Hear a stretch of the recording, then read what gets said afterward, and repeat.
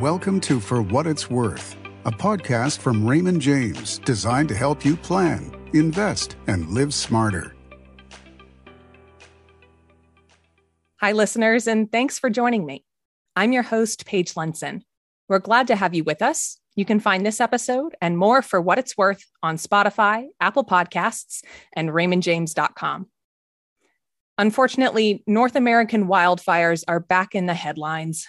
Bloomberg has cited that this is Canada's most severe wildfire season on record, with impacts already reaching across the continent and even as far as Scandinavia. It's brought back into mainstream focus the importance of reforestation efforts, as well as some recent policy elements about U.S. forestry that went into effect just this year. Here to share his insights, I'm pleased to welcome back Raymond James Managing Director and Energy Analyst, Pavel Molchanov.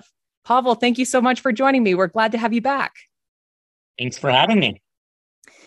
So this year so far, it's been Canadian fires in the limelight, but in the U.S., we are no stranger to similar events, especially out west in states like Colorado and California over recent years. How do the fires that we've seen in these past few years compare to what's occurred historically?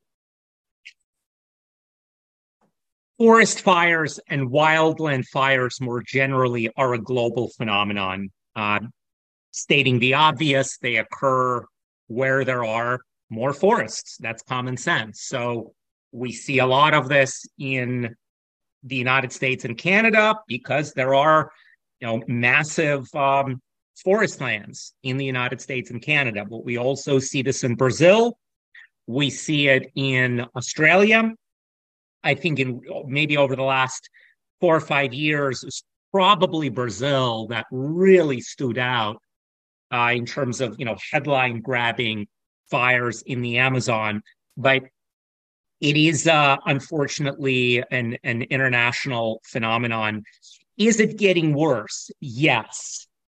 It does not mean that the number of fires necessarily gets worse, but the acreage burned is increasing. So every year in the United States, there are roughly 60, 70,000, what the National Interagency Fire Center defines as wildland fires. And that number has been pretty stable, over the last 30, 40 years.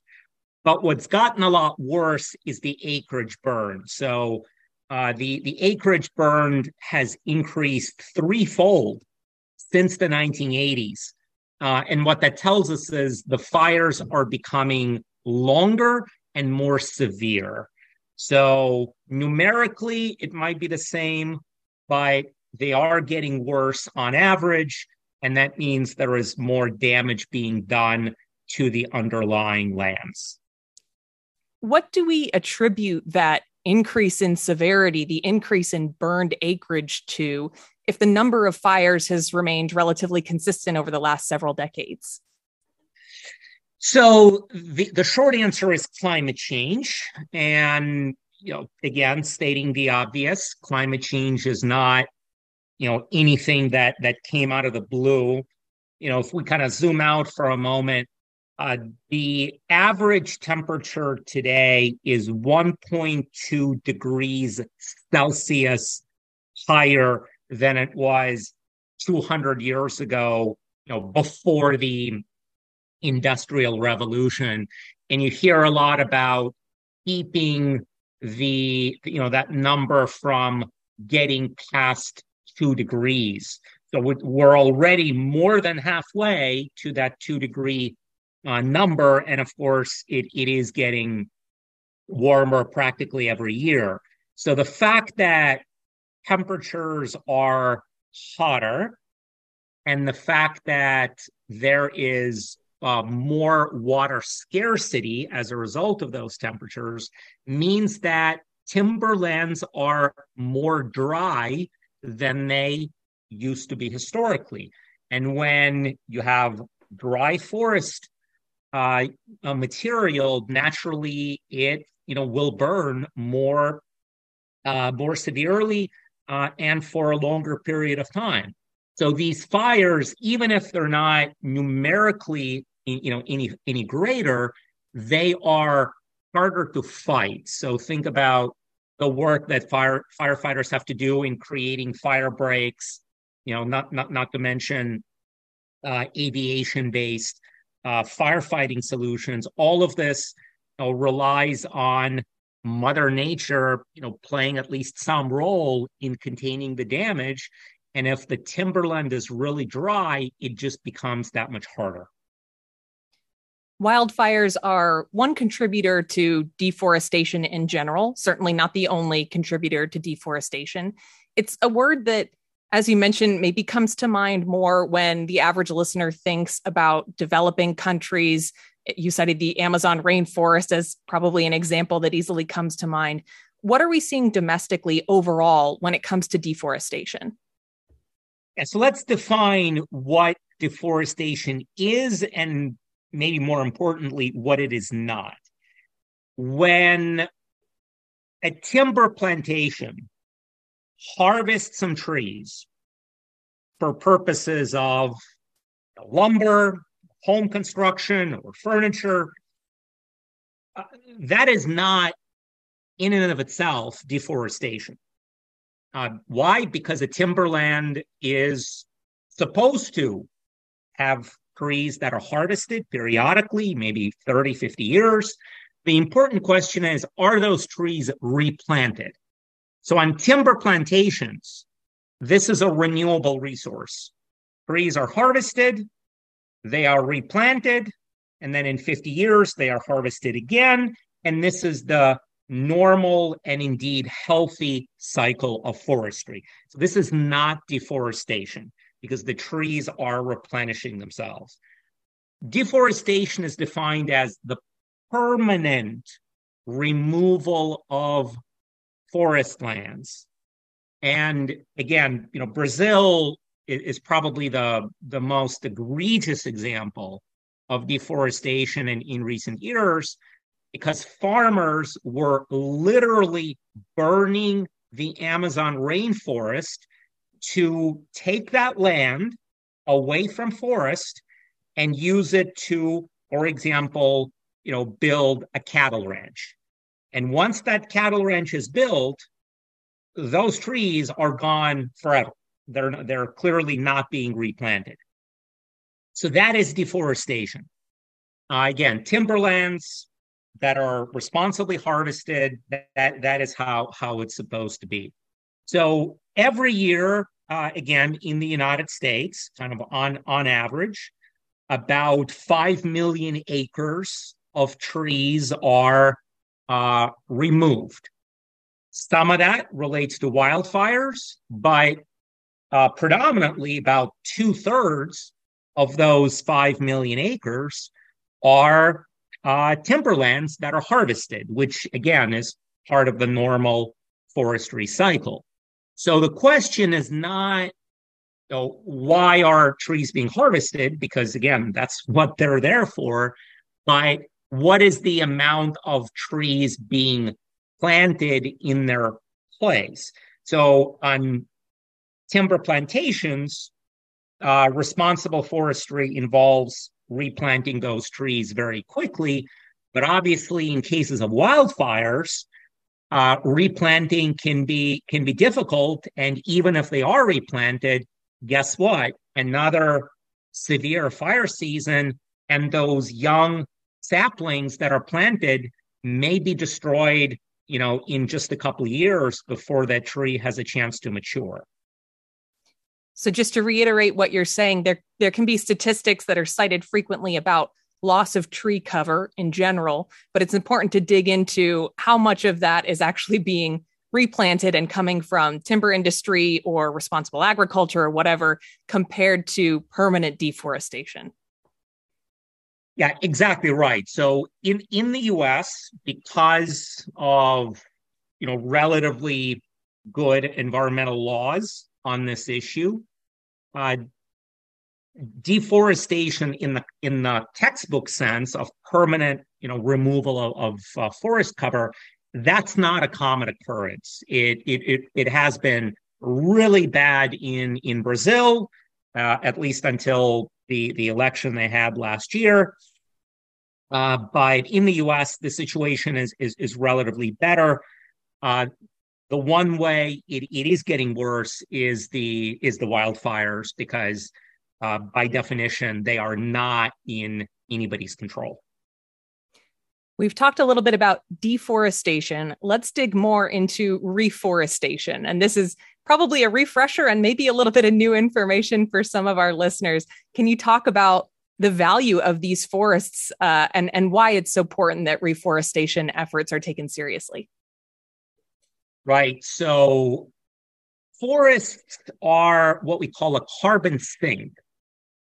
So going back to what we all learned in maybe middle school, trees absorb CO2.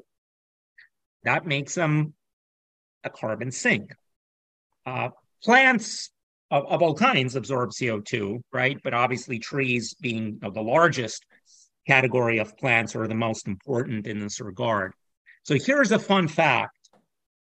12% of all the carbon emissions of the entire United States are canceled out by America's forest lands.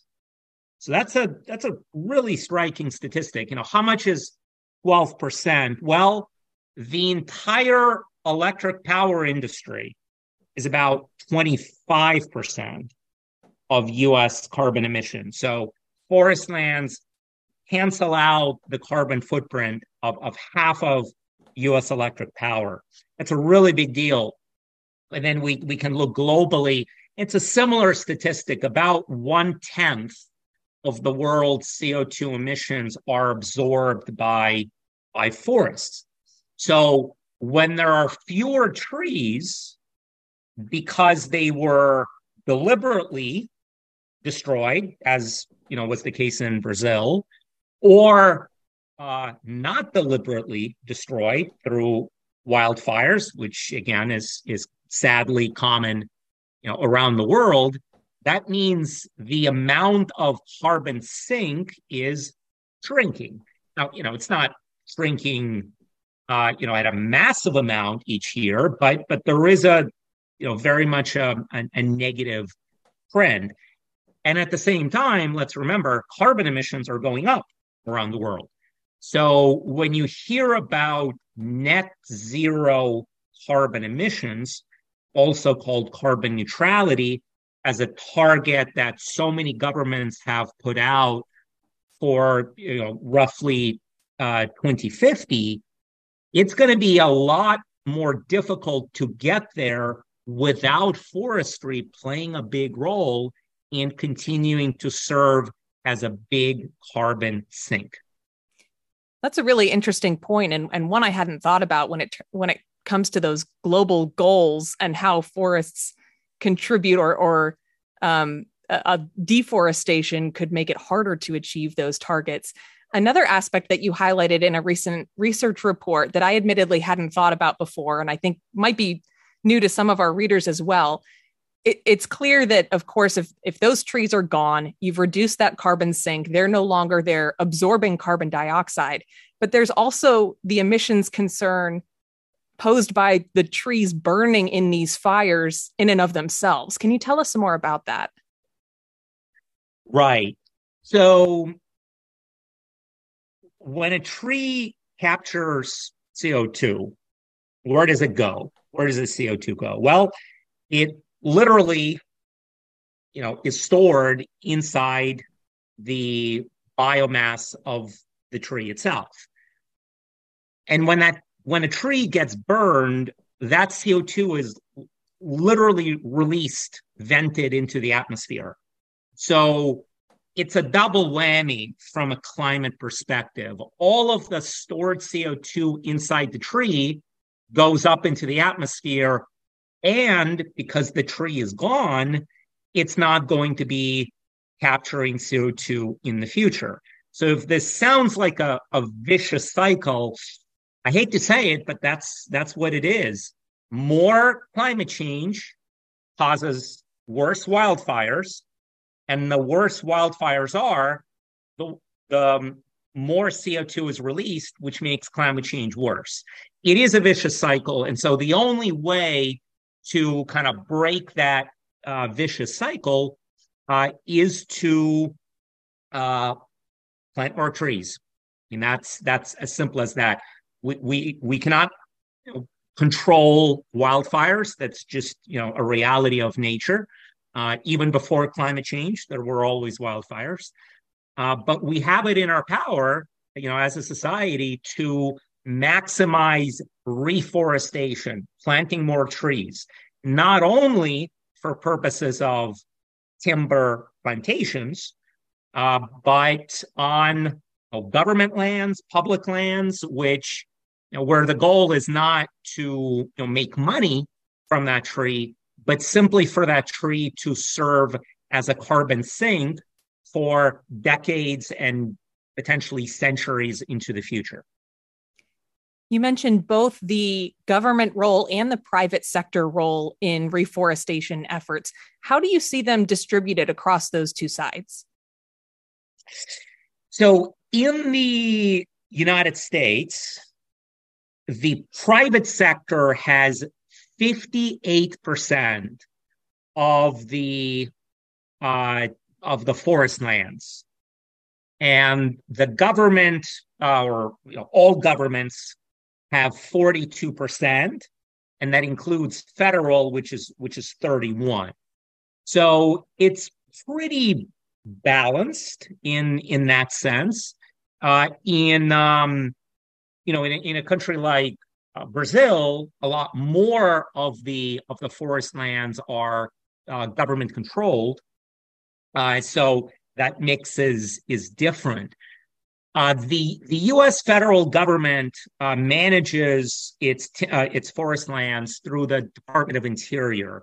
And if you look at a map of the United States, you'll notice the Department of Interior is by far the largest landowner in the western half of the country, so west of the Mississippi.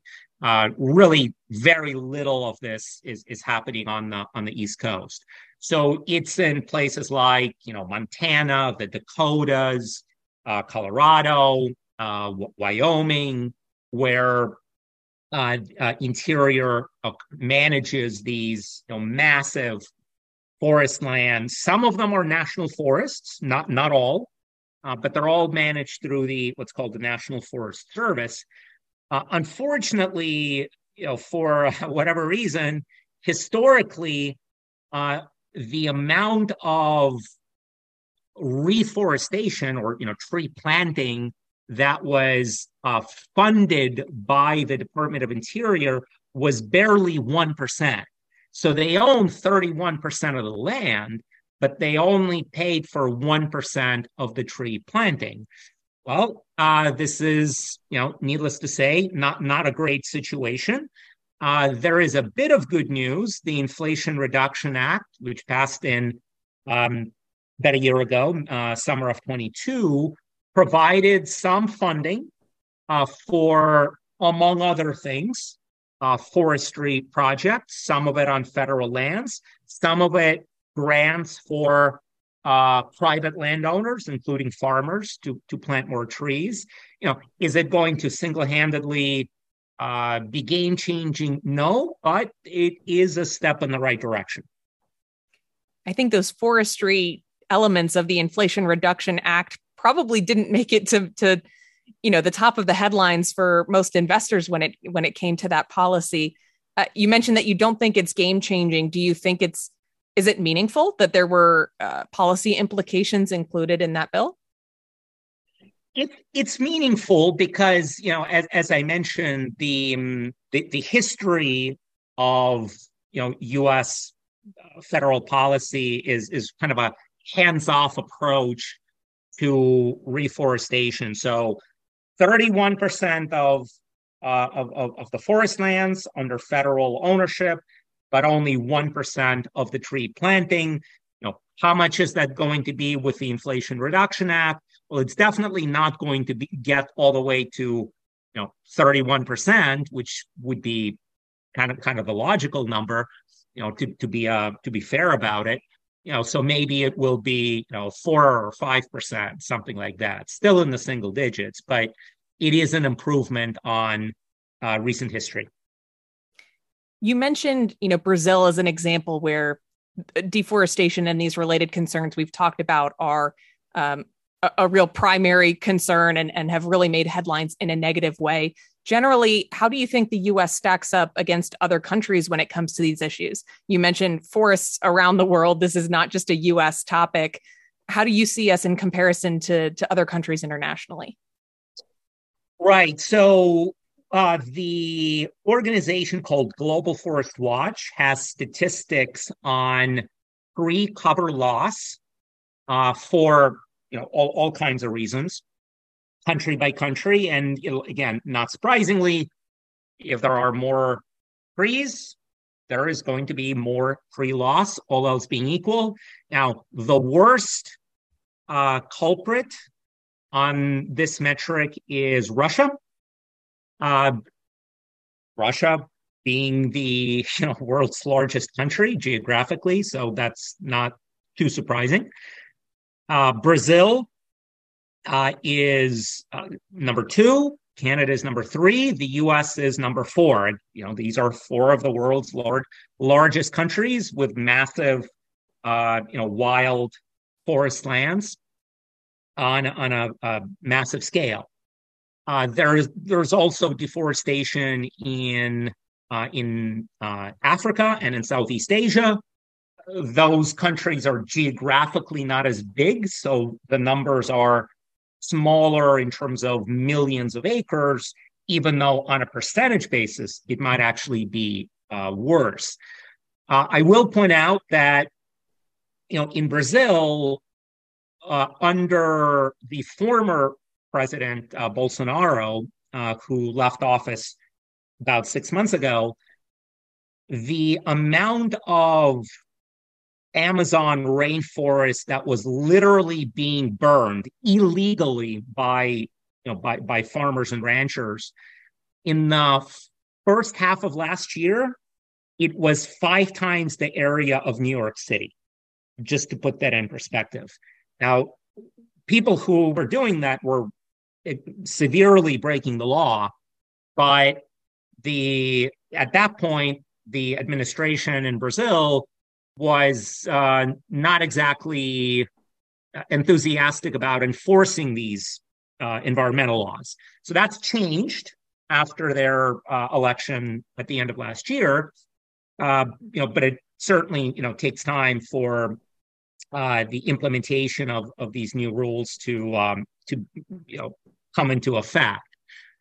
So the U.S. is not great. Again, in the U.S., it's not so much people, illegally, deliberately burning down trees. Some of it is, as I said, responsible forestry through timber plantations. But what we're seeing right now in Canada is the way wildfires are going, it's going to be very difficult to manage, even with the best intentions. We're so appreciative for your perspective on this topic, Pavel. One last question for you. What are you going to be watching when it comes to developments in this area over the year or so ahead? There is nothing about forestry that grabs headlines in a political sense or in the financial sense. On the other hand, when forest fires happen on the scale that they are now routinely occurring, it certainly creates more public awareness. And there is never a good outcome when people in New York and other major cities have these awful orange skies because of the smog coming from Canadian wildfires. Maybe if there is a bit of silver lining to it, it is the fact that it creates greater awareness. So people that perhaps have never thought about the risk of wildfires because in New York City, there are no local wildfires because there are no local forests, have realized this is something that can affect just about anybody at any time. And wildfire season used to be a couple months a year. Unfortunately, now we're seeing it start earlier and end later, not to mention having a wider geographic footprint. And so the more people are aware of this issue, the more perhaps elected officials will take it seriously and will act accordingly. Our Raymond James Managing Director and Energy Analyst Pavel Molchanov. Pavel, thank you again for your time and for your coverage of this really interesting and important topic. We appreciate your perspective. Thank you, Paige. Listeners, thank you for joining us. You can find more episodes on Spotify, Apple Podcasts, and RaymondJames.com, so be sure to subscribe. For what it's worth, I'll see you next time.